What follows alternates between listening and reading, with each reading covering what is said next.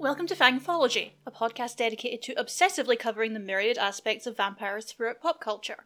We're your hosts, Kaylee Donaldson and Catherine Slavova. As we're so fond of saying, vampirism can stand as a metaphor for many things, such as its creative flexibility. Its connotations with ideas of infection and disease, however, are especially potent, thanks not only to decades of pop culture explorations, but of the wide-reaching mythology wherein such stories originated. Roger Luckhurst, who edited Oxford World Classics' reprint of Bram Stoker's Dracula, noted that the first mention of the word vampire in the English language is in the 1730s, in newspapers which reported on bodies being dug up with what looked like fresh blood coming from their mouths. Such stories spread far and wide, fueled by local folk tales, a lack of medical care, and a blend of various superstitions. But of course mythology centred on what today we would call vampires predates the word itself by centuries. One example is a Northumberland legend first recorded in the 12th century, wherein an ungodly man was exhumed from his blood-soaked grave and destroyed to end the plague afflicting the people of Alnwick Castle. For many centuries, death was a mystery, and dying a fearful force devoid of explanation. Some causes of death were deemed to be rooted in the supernatural or some sort of invading demonic force. Many who suffered from wasting diseases like anemia, tuberculosis, or cholera, for example, were misdiagnosed as victims of vampiric or supernatural attacks.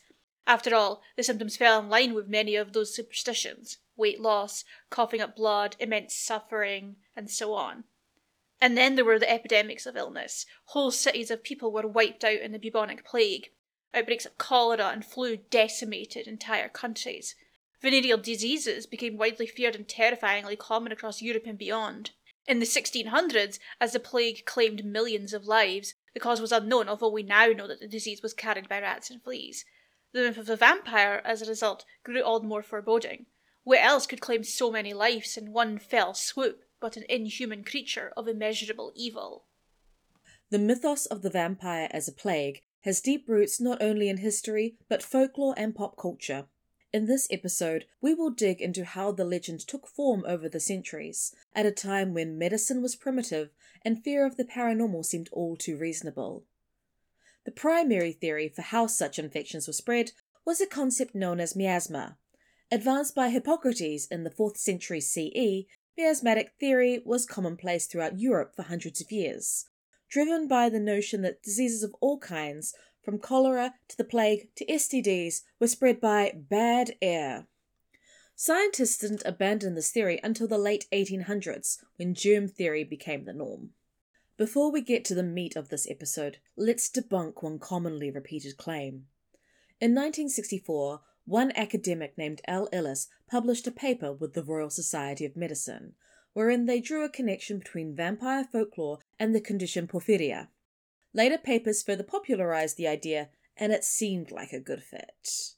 Porphyria is a group of liver disorders in which substances called porphyrins build up in the body and impact the skin and nervous system. Some of the symptoms include photosensitivity and blistering of the skin under sunlight, which falls into line with the modern vampire myth. But that's the problem.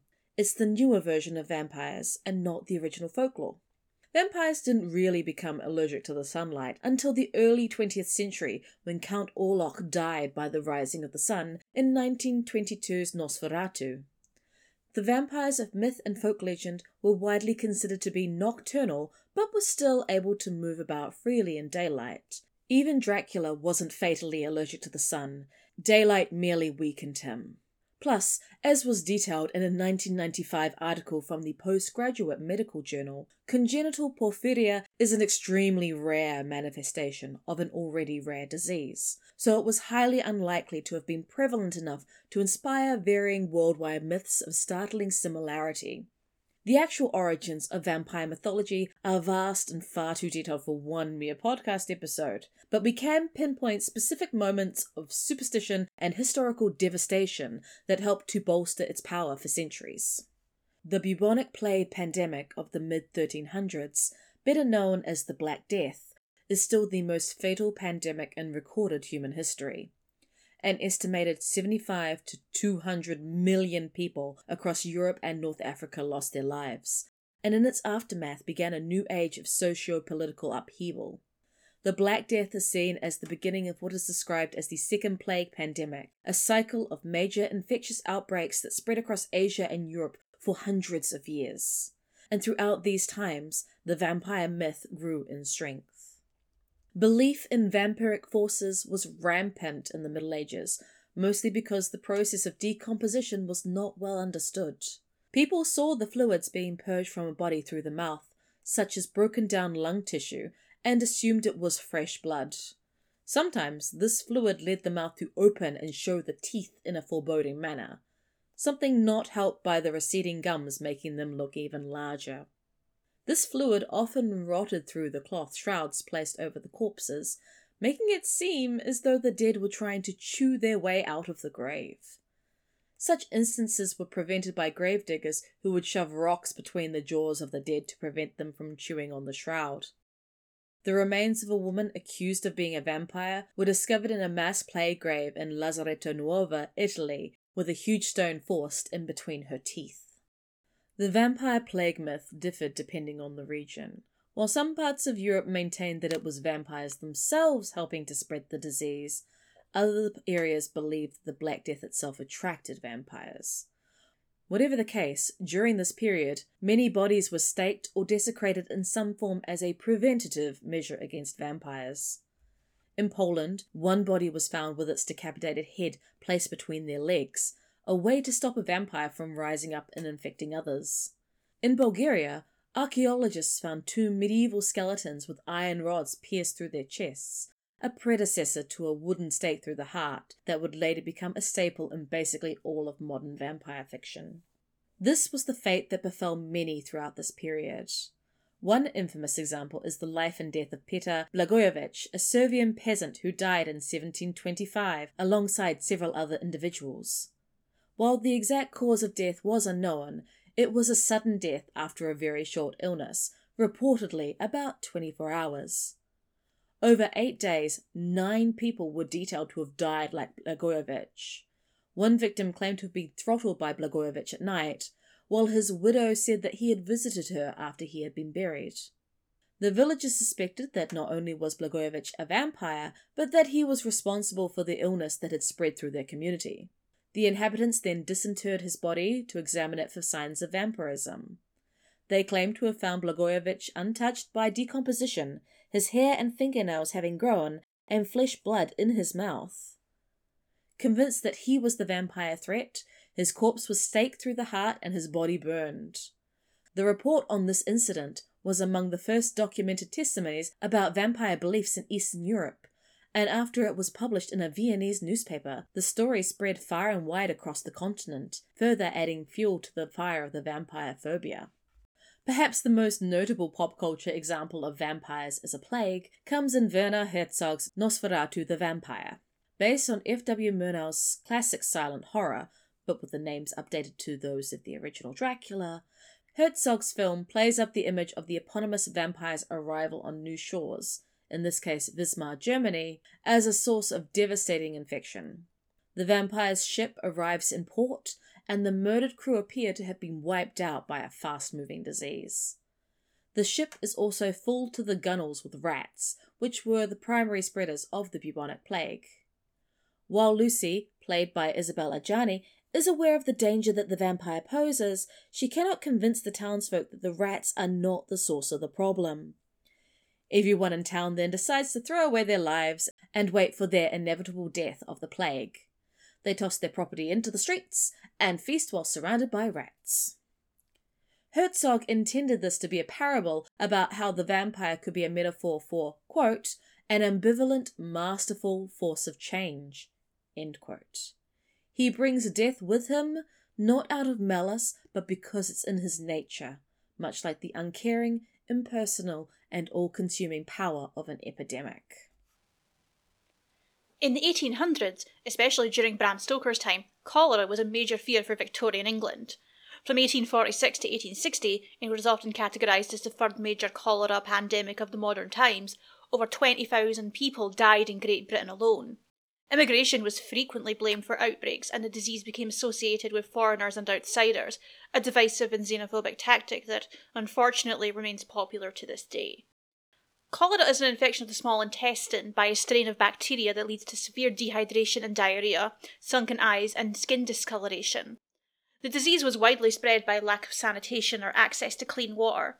It remains a problem to this day in various regions and affects an estimated 3 to 5 million people worldwide, causing around 28 to 130,000 deaths a year.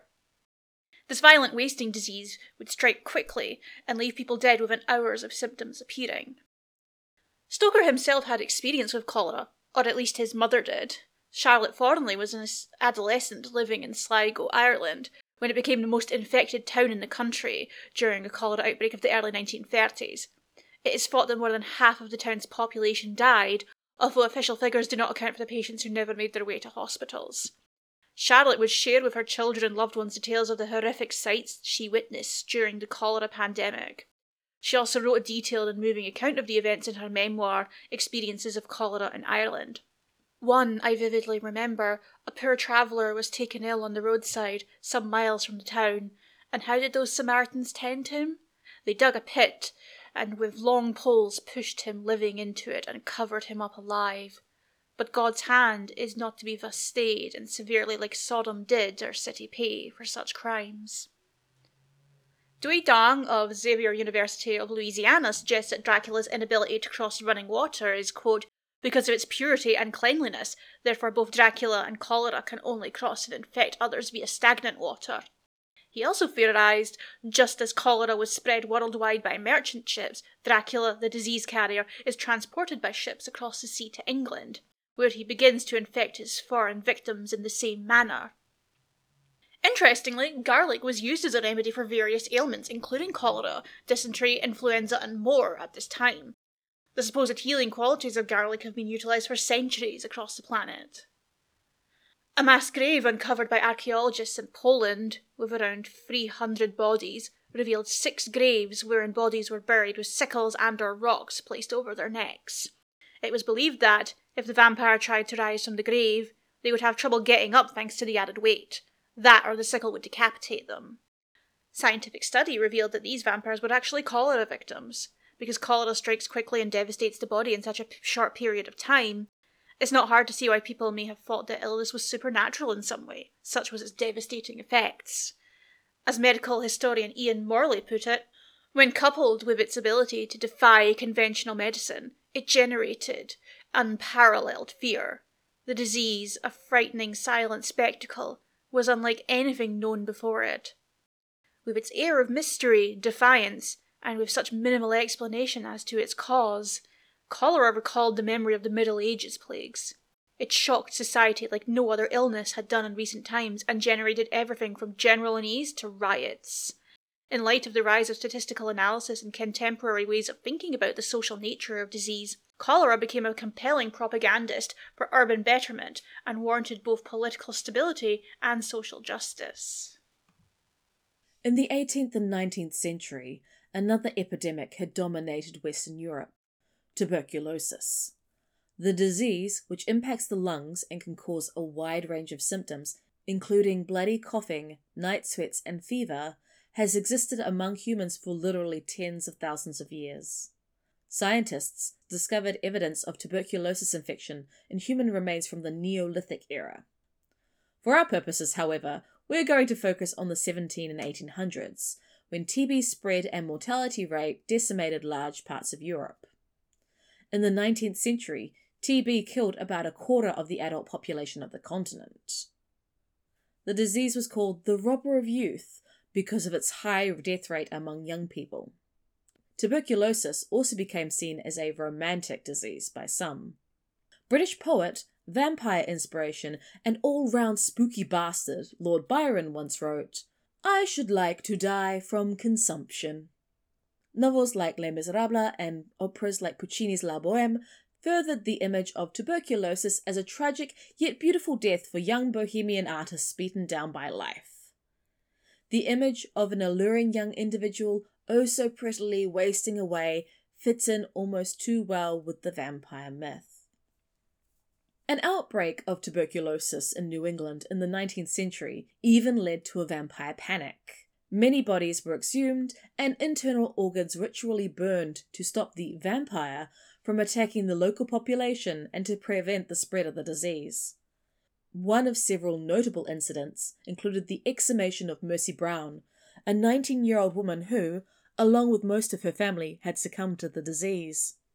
Mercy's father, George, was persuaded to give permission to dig up the bodies of his family. Mercy's body apparently showed no signs of decomposition, and there was reportedly fresh blood found in her heart. She was deemed to be the vampire who preyed upon the other members of the Brown family, including her still-living brother Edwin. To prevent further outbreak, her heart and liver were burned, and the ashes were mixed with water to create a tonic, which was given to the sick Edwin to drink. Edwin died 2 months later. As much as cholera and tuberculosis were a problem during Stoker's time, perhaps no disease struck as much fear into the hearts of men as the prevalence of syphilis. Most commonly spread through sexual activity, syphilis was one of the deadliest STDs of its kind, as well as one of the most devastating. Symptoms included ulcers, sores, tooth loss, and in its most severe instances, devastation of the central nervous system, leading to dementia, severe personality changes, delusions, seizures, and psychosis. Congenital syphilis, the kind transmitted in utero, often results in facial and tooth deformities. Some sufferers lost their noses entirely. 1 in 5 Londoners had syphilis by the age of 35 in the late 18th century, according to some historians. Early treatment of syphilis was often as barbaric as the disease itself. One long-standing remedy was mercury, which would be rubbed onto wounds or directly administered through the mouth. Some patients of tertiary syphilis were even infected with malaria as a way to combat the high fevers the disease caused. Syphilis was considered something of a bohemian disease due to the large numbers of artists who either had it, died from it, or were suspected to have been infected with it. This included people like Leo Tolstoy, Charles Baudelaire, and Henri de Toulouse-Lautrec. Syphilis was also viewed in nationalistic terms and demonized as such, depending on one's location. The English and Germans called it the French disease. The French called it the Neapolitan disease. The Dutch called it the Spanish pox. To the Turks it was known as the Christian disease. The threat of the vampire, much like that of the threat of syphilis, was always coming from, quote, somewhere else. The problem was that of other people, despite how terrifyingly prevalent it became. Controversially, Stoker's nephew Daniel Farson published a biography in 1975 that claimed his great-uncle had died of tertiary syphilis. This has been questioned by many, and there remains no tangible evidence that Stoker ever received a diagnosis or treatment for syphilis. Still, there's a reason that the rumour prevails. It feels like a fitting conclusion to the narrative of the great vampire writer who wrote so effectively about the fear of infection from an all-consuming force. Vampires as metaphor for sexually transmitted diseases is a common occurrence in fiction. One specific adaptation of Dracula, however, played around with that rumour of Stoker's syphilis to fully tie together vampirism and the disease. In 2006, the BBC released a new take on Dracula, a loose reimagining of the book that directly tackled the central metaphor of vampirism as an STD. Arthur Holmwood is introduced as being diagnosed with syphilis, which he contracted at birth thanks to his father, but the symptoms have only begun to reveal themselves in adulthood. Aware that the disease will not only kill him, but hurt his fiancée Lucy Westenra, he contacts an occult group called the Brotherhood, which claims that they know someone who can cure him. All he has to do is acquire some properties for a Count Dracula in Transylvania, a job he offers to solicitor Jonathan Harker, the fiancé of Lucy's best friend Mina. Harker is of course murdered by Dracula, then makes his way to England and he quickly begins seducing Lucy and planning British domination. In this Dracula, vampirism is simultaneously the cure and the disease. His blood infects others with a violent fate, and typically in a very sexually driven manner. But it still seems like the preferable fate for Lucy when the other option is dying via syphilis, thanks to her loving husband. Vampirism is cruel and ends in a bloody death for Lucy, but frankly it seems a hell of a lot better than the grotesque bodily and mental degradation that befell Arthur's father. Syphilis is not the everyday fear it once was, although it does seem to be making a terrifying comeback according to some scientists, such as a current epidemic in New Zealand. While the specifics have changed, the image of a sexually transmitted disease and infectious plague as a paranormal force, however, remains a powerful creative tool. In the 1980s, as the AIDS epidemic claimed millions of lives and stigmatised LGBTQ plus people worldwide, many storytellers turned back to the vampire to explore its impact on society. That topic is so vast and complex that it demands the respect and focus of a full episode rather than a single paragraph, so stay tuned for that. In modern times, the disease metaphor is now more the domain of zombie fiction rather than vampires. The current condition of pop culture vampirism is more focused on the aspirational elements of immortality.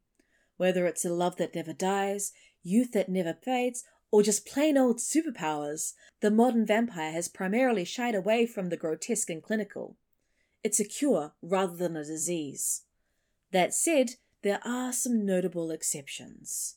In The Coldest Girl in Cold Town, both the short story and 2013 young adult novel by Holly Black, vampirism is very much treated as a disease, with infected individuals confined to quarantine zones called cold towns. Those newly bitten undergo an 88-day incubation period for the condition, where if at any time they succumb to the desire for blood, the transformation is complete and no cure is possible. While the young are enamored with the lifestyle inside the cold towns, the adults responded with fear and ineptitude, and violence which exacerbated the problem. Her teacher had told them about the famous raid in Corpus Christi, when Texas tried to close its cold town and drove tanks into it during the day. Every human inside who might have been infected got shot. Even the mayor's daughter was killed. A lot of sleeping vampires were killed too, rooted out of their hiding places and beheaded or exposed to sunlight. When night fell, the remaining vampires were able to kill the guards at the gate and flee, leaving dozens and dozens of drained and infected people in their wake. Mass quarantine zones as a form of disease containment is a practice that's been around for millennia. The American government's Center for Disease Control website offers a modern historical timeline dating back to 14th century Italy, wherein ships arriving in Venice from infected ports were required to sit at anchor for 40 days before landing. Holly Black's idea of specific settlements of quarantine harkens back to the now somewhat outdated practice of quarantine hospitals and locations.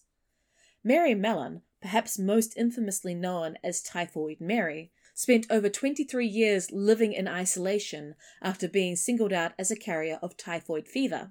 The island of Komautorua in New Zealand served as the quarantine station from 1863 to 1924 for patients and visitors with various infectious diseases. It is thought that around 9,000 people were quarantined there over the course of 7 years, with a reported 70 or so deaths. Quarantine has become commonplace again over the past year due to the COVID-19 pandemic, although in a different fashion to previous decades.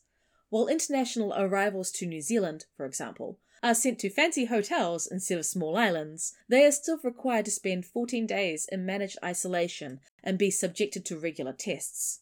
Positive tests spend an extended stay at a specific facility.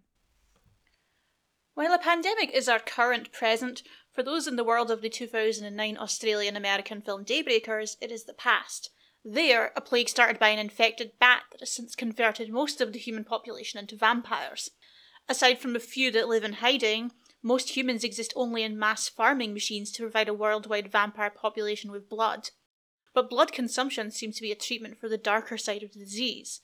Without it, vampires deteriorate physically and mentally into bat-like creatures called subsiders. Once advanced to that point, there is no cure. The disease here is setting. The metaphor is capitalism and overconsumption. Like healthcare in some countries, blood is accessible only to the wealthy, resulting in devastation in the lower classes. While medicine has made stratospheric advancements over the centuries, mythology and superstition remain potent forces. In Romania in 2003, in the village of Marotino de Sus, an ordinary 76-year-old Romanian man called Petre Toma died. His niece then claimed that her uncle was still visiting her at night, and that he was bringing illness with him. The family soon formed a vampire hunting group to take care of the problem. They dug up Toma's corpse, put stakes through his body and sprinkled it with garlic, took out his heart, burned it, then drank the ashes with water. The group was later arrested and charged with illegally exhuming Toma's body. They were sentenced to 6 months in jail, but did not serve it. We can't end this topic without talking about our current predicament. As of the writing of this episode, The COVID-19 pandemic has claimed more than 3 million lives worldwide, and more than 140 million confirmed cases across every country on the planet. Our way of life has irrevocably changed, and it may take us years to fully understand the long-term traumas and ramifications of living through this deadly outbreak. From a cultural standpoint, we have already seen how artists and audience alike have responded to COVID-19 in real time. A hell of a lot of TV shows started using Zoom regularly. Soap operas and sports stadiums alike were populated by mannequins and cardboard cutouts. Many series integrated real-time events into their narratives. There are even a bunch of self-published coronavirus-themed romance novels of questionable taste, ranging from lockdown relationships to people literally fucking the virus. As you said before, pop culture and vampirism comes and goes in cycles. The notion of the vampire as a ravenous, infectious force that remakes the world in its image is a popular metaphor. Will we see a slew of COVID-inspired vampire stories in the coming years? It feels inevitable on some level. Will it all be too soon? Most likely. Art is how we process our concerns, and vampires are an ideal metaphor for a universal fear like a pandemic. Some things never change, and some things always come back. Thank you for listening to Fangthology. This episode was written and performed by Kaylee Donaldson and Catherine Slavova, with editing by Catherine Slavova. Please like, share, and review us wherever you subscribe to podcasts. For more information and links to our research, please check out our website, fangthology.com. For bite-sized trivia and miscellany, check out our Twitter and Instagram accounts, also by the name of Fangthology. Lately, we've been posting about upcoming releases of vampire fiction and non-fiction, and we'd love to continue the conversations with our listeners over there. If you want to get in touch with us by email, it's simply fangthology@gmail.com. Thanks again, and we'll see you next month for another episode of Fangthology.